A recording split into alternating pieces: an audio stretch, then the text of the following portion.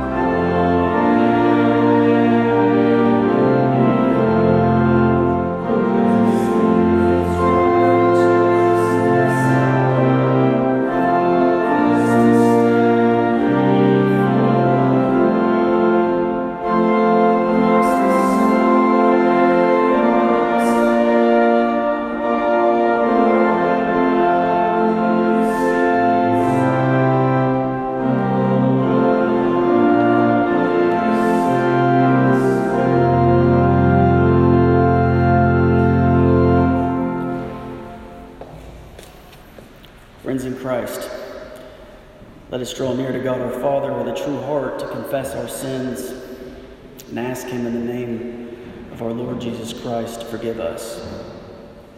Most merciful God, we confess that we have sinned against you in thought, word, and deed, by what we have done and by what we have left undone. We have not loved you with our whole heart. We have not loved our neighbors as ourselves. We are truly sorry, and we humbly repent. For the sake of your Son, Jesus Christ, have mercy on us and forgive us, that we may delight in your will and walk in your ways to the glory of your name. Amen. May the God of all mercies cleanse us from our sins and restore us in his image to the praise and glory of his name through Jesus Christ our Lord. Amen. Blessed is the Lord, for he has heard the voice of our prayer. Therefore shall our hearts dance for joy, and in our song we will praise our God. I have a responsive reading from Psalm 113. You can find it in the middle sheet of your order of worship.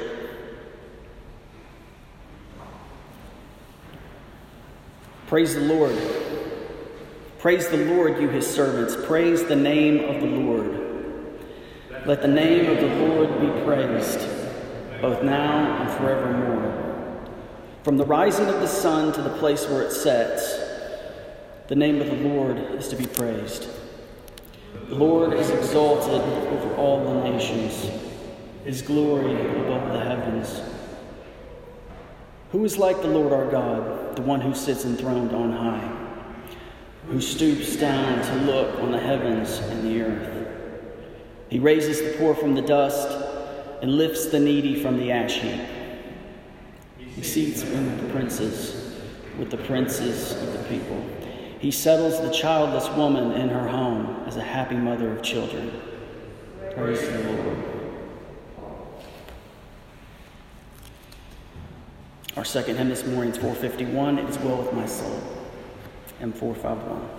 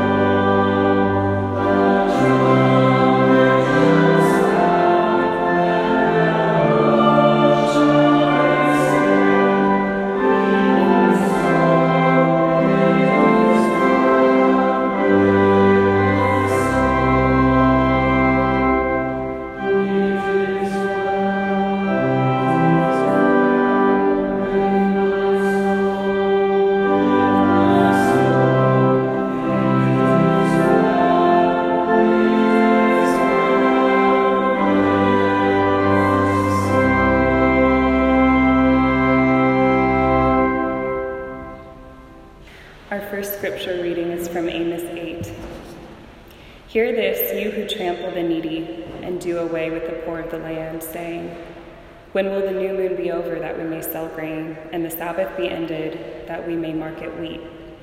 Skimping on the measure, boosting the price, and cheating with dishonest scales, buying the poor with silver and the needy for a pair of sandals, selling even the sweepings with the wheat. The Lord has sworn by himself, the pride of Jacob, I will never forget anything they have done. This is the word of the Lord. Thanks be to God. And our second reading is from 2 Corinthians 1 on the back page. For no matter how many promises God has made, they are yes in Christ. And so through him, the Amen is spoken to us by the glory of God. Now it is God who makes both us and you stand firm in Christ. He anointed us, set his seal of ownership on us, and put his Spirit in our hearts as a deposit, guaranteeing what is to come. I call God as my witness, and I stake my life on it, that it was in order to spare you that I did not return to Corinth. Now that we lord it over your faith, but we work with you for your joy, because it is by faith you stand firm. So I made up my mind that I would not make another painful visit to you, for if I grieve you, who is left to make me glad but you whom I have grieved? This is the word of the Lord. Thanks be to God. If you're a guest with us, we normally stand for the gospel reading, so if you would join us. Gospel readings from Luke 16. Jesus told his disciples there was a rich man whose manager was accused of wasting his possessions. So he called him in and asked him, "What is this I hear about you? Give an account of your management, because you cannot be my manager any longer." The manager said to himself, "What shall I do now? My master is taking away my job. I'm not strong enough to dig. I'm ashamed to beg. I know what I'll do so that when I lose my job here, people will welcome me into their houses." So he called in each one of his master's debtors. He asked the first, "How much do you owe my master?" 900 gallons of olive oil, he replied.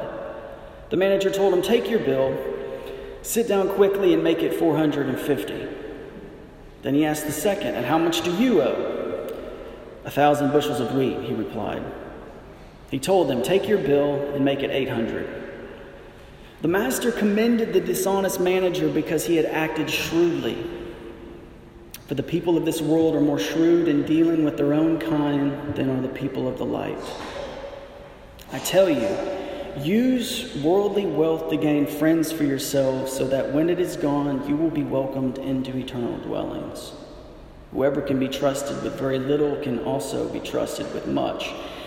And whoever is dishonest with very little will also be dishonest with much. So, if you have not been trustworthy in handling worldly wealth, who will trust you with true riches? And if you have not been trustworthy with someone else's property, who will give you property of your own? No one can serve two masters. Either you will hate the one and love the other, or you will be devoted to the one and despise the other. You cannot serve both God and money." This is the gospel of Christ. Praise to you, O Christ. You can have a seat. What is your joy? What do you find joy in ultimately? And I guess I shouldn't assume what your joy is. I should ask you first, do you have joy? Do you have peace in your life? I don't mean happiness. You can find happiness in a bottle, either plastic or glass. But do you have joy? And is it in the gospel? And if it's not, why? I have a second question. What are the promises that you've put in God's mouth? Meaning the promises that you want for yourself, but you said, "Oh, God must want that for me." But they may not be from God. What are the promises that you put in God's mouth? And lastly, who's working with you for your joy? Who is your community? that is there with you to fight for your joy. Okay? Do you have joy? What are the promises you have that you put in God's mouth, and who's working with you for your joy? Today we're going to be in 2 Corinthians, the second reading. If you are familiar at all with Paul's letters to the Corinthians, this being the second, you know already that this church is scandalous. There's sexual immorality, there's lawsuits, there's divisions, there's power struggles. And here we find Paul writing a second letter to them to address these issues. And he starts in verse 20, and he says, "For no matter how many promises God has made, they are yes in Christ." Now, what promises is he talking about that God has made? If you look at it from a Jewish perspective, the earliest promises are to Abraham, that Abraham would have a promised son, and out of this son would be descendants that would be a nation, that they would have their own land, that they would be a blessing, but not a blessing for them to hold, but a blessing so that they may be a blessing to others. Now, unfortunately, the Jews took this privilege and this election, you could call it, and they made it selfish. They started to focus inward. They started to say, God has chosen us and we're special. And therefore, we're going to act accordingly. But also, we're going to assume that God wants what we want. And if he doesn't bring us what we want, then we will abandon God, which is what happens consistently. They even look for a king to replace God as their leader. Notice that God has these promises that he's given to Abraham, and yet Abraham's descendants have promises of their own that they've put into the mouth of God that they want for themselves, and they don't seem to match.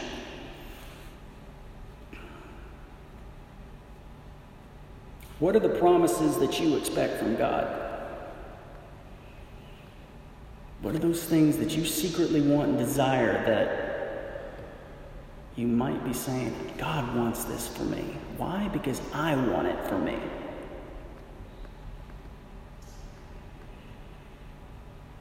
What's interesting is that a lot of the things that the Israelites wanted were the things that God wanted to give them, but they didn't want it the way that God wanted to give it.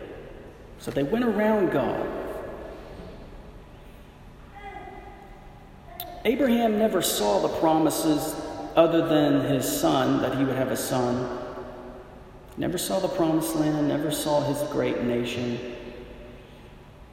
But what did he see in the midst of this, even though his fulfillment wasn't realized? The text says that he knew God, that he spoke to him face to face. In all his troubles and all his own scandals, we see that there was some level of comfort or joy or hope and peace that God was with him, and he was.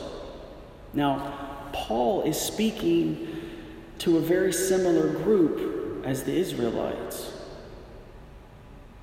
And he says all of these promises God has made, including the promises made to Abraham, are now yes in Christ. In other words, Jesus is the fulfillment of all the promises made to Abraham.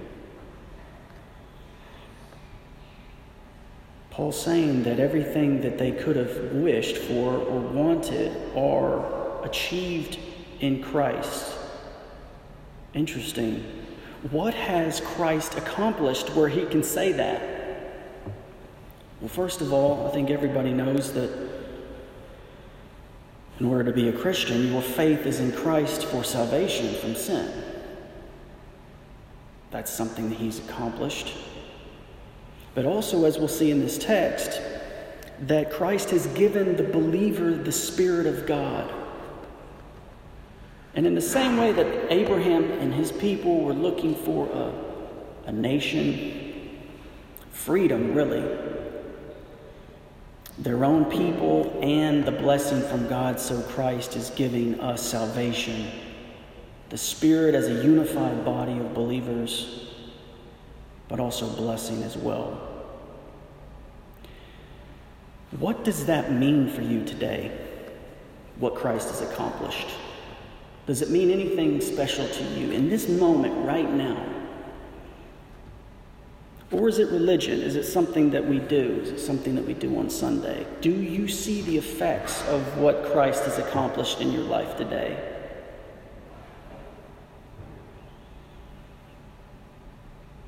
Think about this. What if everything that you ever wanted or wished for, whether it was professional or personal, or maybe it was a hobby or something you wish to learn, or something that you want to achieve, what if everything you ever wanted came from knowing God through Jesus?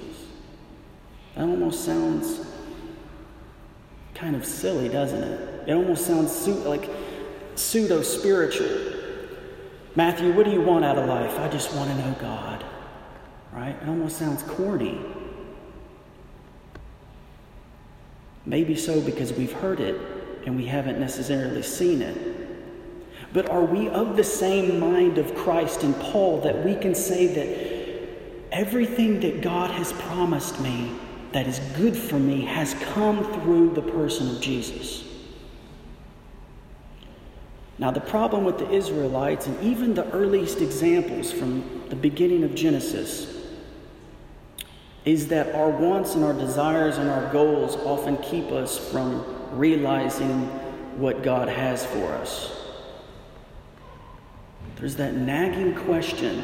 And the reason why I think it sounds corny for us to say that we want God above everything else is because a lot of us secretly don't. A lot of us secretly have our own passions and desires and wishes. And just like the very first two people in the story, there's that question, is God holding out on me? Can I really trust that what He has for me is what's best? And of course, that's where sin comes in, is when we go to seek and accomplish what we want and desire as we walk around God, as the Israelites did. Now, he says that in verse 20, and so through Him the Amen is spoken by us to the glory of God. What's he mean by this? It means that unless we are of the same mind as Christ, unless we have the Spirit of God in us, the promises that are fulfilled through God's work will not be recognized unless we have that Spirit. The Spirit that God gives us allows us to see what God has accomplished and for us to agree and say amen. Otherwise, it's overlooked and it's pushed aside to something that we learned in church when we were young, maybe. Now notice what he says here about this Spirit that causes us to see the work of God and His promises accomplished and His glory. Verse 21, now it's God who makes both us and you stand firm in Christ. He anointed us. 22, He set His seal of ownership on us, put His Spirit in our hearts as a deposit. It's God that strengthens us through the Spirit. Now, Paul is saying us and you, meaning him and his team that's traveling around, that's outside of this church. He is in the extreme areas of the Roman Empire, often in hostile territory. He's saying that this Spirit, even though what he suffers and his comfort is taken away, and oftentimes he's shipwrecked, and oftentimes he's hungry, that the Spirit is empowering him to do the work of Christ, which is really quite miraculous. But he's also saying within your scandalous, broken, conflict-ridden church is the same Spirit that's working in you. How is Christ, or how is the Spirit working in the life of Paul and in Corinth? He says He anointed us. He set His seal of ownership. this word deposit is just as you would imagined. If you pay a down payment on a home, that deposit is saying, I am good for this amount of money and the rest is coming, I promise. Typically, this would represent someone's ability or trustworthiness to say what they're going to do and do what they're actually promising. Let me ask you a strange question that might seem out of context. What's your idea of heaven? We all have this thought of what it is. Maybe it's just complete comfort, or maybe there's no people there and you're all alone and you're happy and you can't be bothered. Or there's music, or there's angels, or there's infinite food. Whatever your idea of heaven is, Paul and Jesus are saying that heaven is when you receive 100% of the payment of the Spirit. And that you actually have the down payment of what paradise is. See, right now we have the presence of God in us as image bearers, as believers. But one day it will be 100% paid, and we will see the full extent of God's glory, of God's peace, of God's joy. Is that your perception of the Spirit of God in you now? Do you have a down payment of the ultimate peace and joy in God? Or is it some nice beliefs, grape juice and wafer once a month, and coffee and tea after a nice service? You see, what are the promises you have put in God's mouth? Because God's promise for you is the Spirit and His presence. It's not circumstances, you see, just like Abraham. Abraham's life was really kind of tragic in a lot of ways. He did a lot of bad things. He often didn't have faith. He often doubted. He often was frustrated.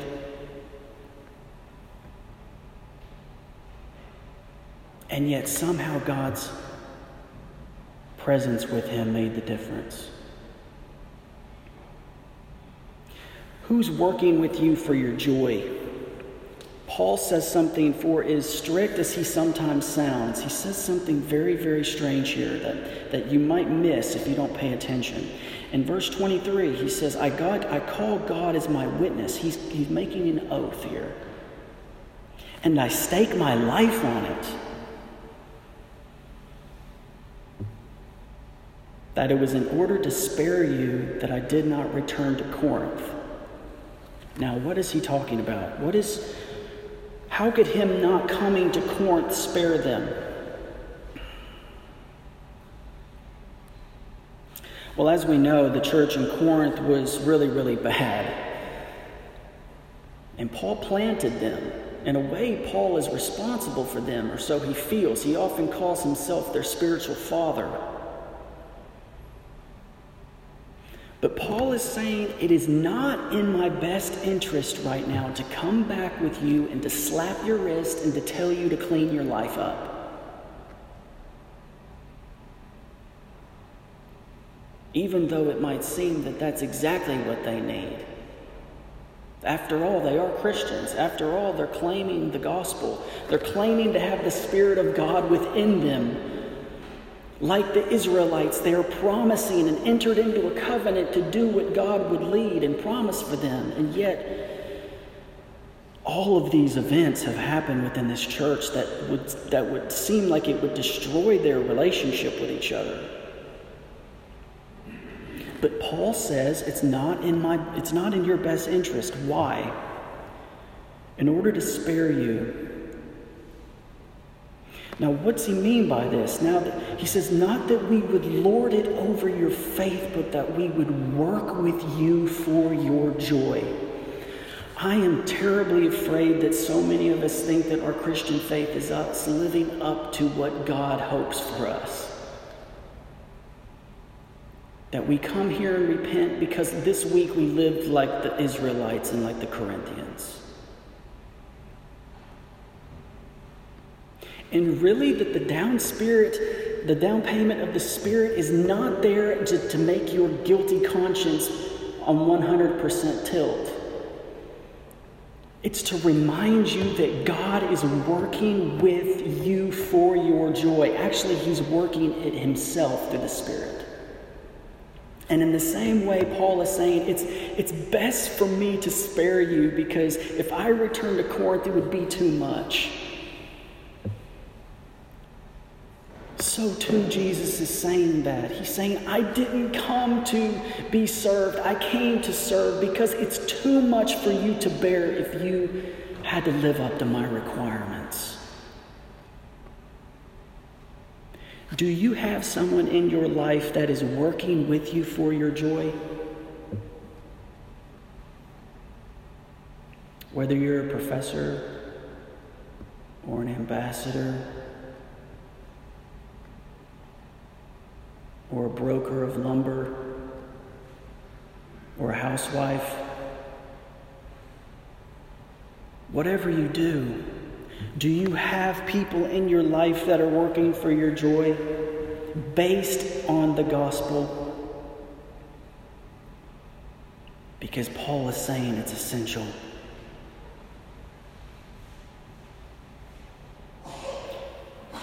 The last thing that I would ever say up here, especially having read a passage like this, is to say, never tell anybody where you fall short.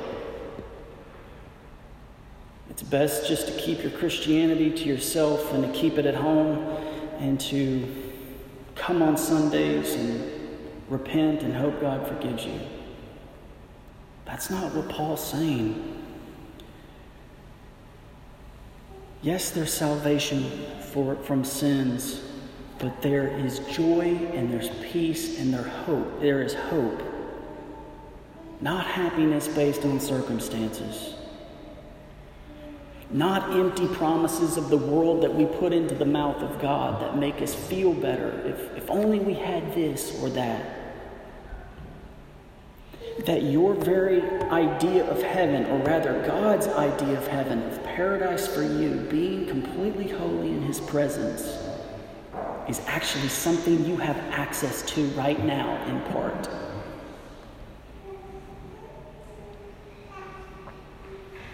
Lastly, he says, you stand by faith firmly. By faith you stand firm. He means this two ways, I think. One is, in the presence of God, you stand firm because you are being accused daily by your enemy. You're being prosecuted against. And Jesus is standing there at your defense with a perfect defense case. And you stand firm. You stand innocent because of what He's done. Okay, in terms of righteousness. But there's this whole other element too that Paul's talking about, and that's in the daily life. That yes, you are saved and you have salvation through Christ, but you have also been given His Spirit that should provide joy and hope and peace in your life right now. And I dare ask you, if you don't have that, what is your hope in?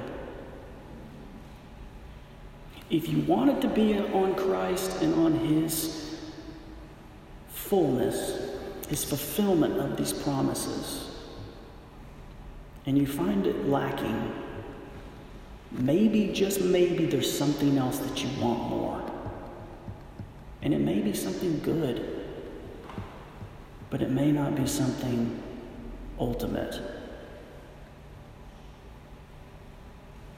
Paul wants to work with them for their joy. Last question, is this your experience in the church? The people around you want your joy. Do they know that you don't have it, or that you're seeking it?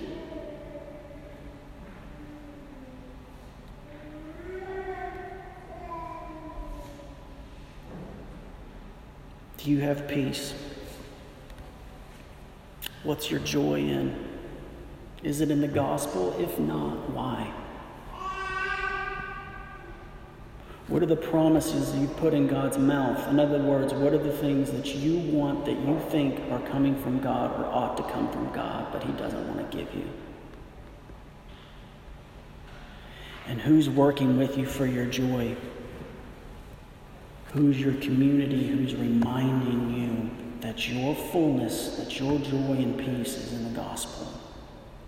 All this other circumstantial stuff is exactly that.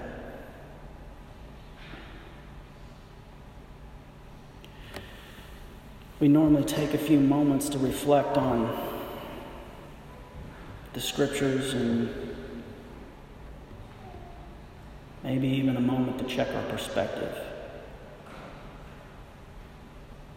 And maybe your hope is in Christ and you've experienced great joy this week. Maybe even some victory or some blessing. Something that seemed miraculous, maybe. And that's wonderful. But maybe you're in the midst of something terrible, whether it's your fault or someone else's. And it's stressful and it's painful. And you're thinking, if only this changes, then things will be okay. Please know that what you're missing is not that thing. You can stand firm in the gospel. You can stand firm in the hope that everything that you could ever want for you has already been fulfilled. And there's more to come.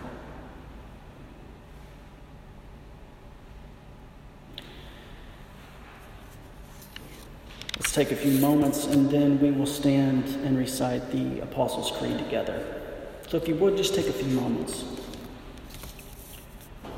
Reflect on the goodness of God. If you would, please stand with me and recite the Apostles' Creed.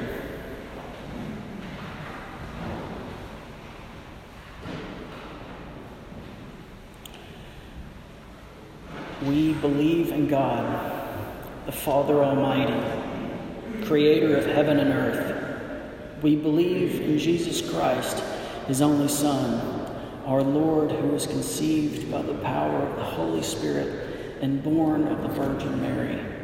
He suffered under Pontius Pilate, was crucified, died, and buried. He descended into hell. On the third day he rose again from the dead. He ascended into heaven and is seated at the right hand of the Father. He will come again to judge the living and the dead. We believe in the Holy Spirit, the Holy Catholic Church, the communion of saints, the forgiveness of sins, the resurrection of the body, and the life everlasting. Amen. The peace of the Lord be with you always, and also with you.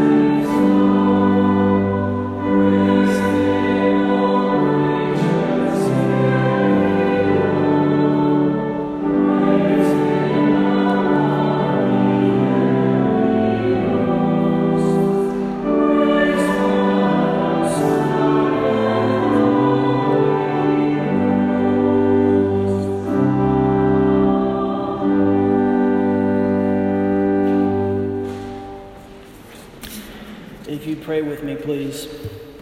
Father, we thank you for the gospel. We thank you for passages that remind us that you're with us and that everything that you have offered us and given us and fulfilled in Christ can be our ultimate joy and peace. God, I pray that we would live in that way and that we would hope in that way, and that we would be reminded of the things that you've done, but the things that you're doing and the things that you want to do through our circumstances. Give us power to believe that. Lord, in your mercy, hear our prayer. Father, we pray for our country, Lithuania. We pray that you would continue to keep it free, and that people would have the opportunity to live in a way that is honoring to you. We pray that you would move in this country, that people would come to see the power of the gospel, and that we would live in a way that would make that so obvious and attractive. Give us the power as we go into Vilnius or our own towns as we leave. Lord, in your mercy, hear our prayer.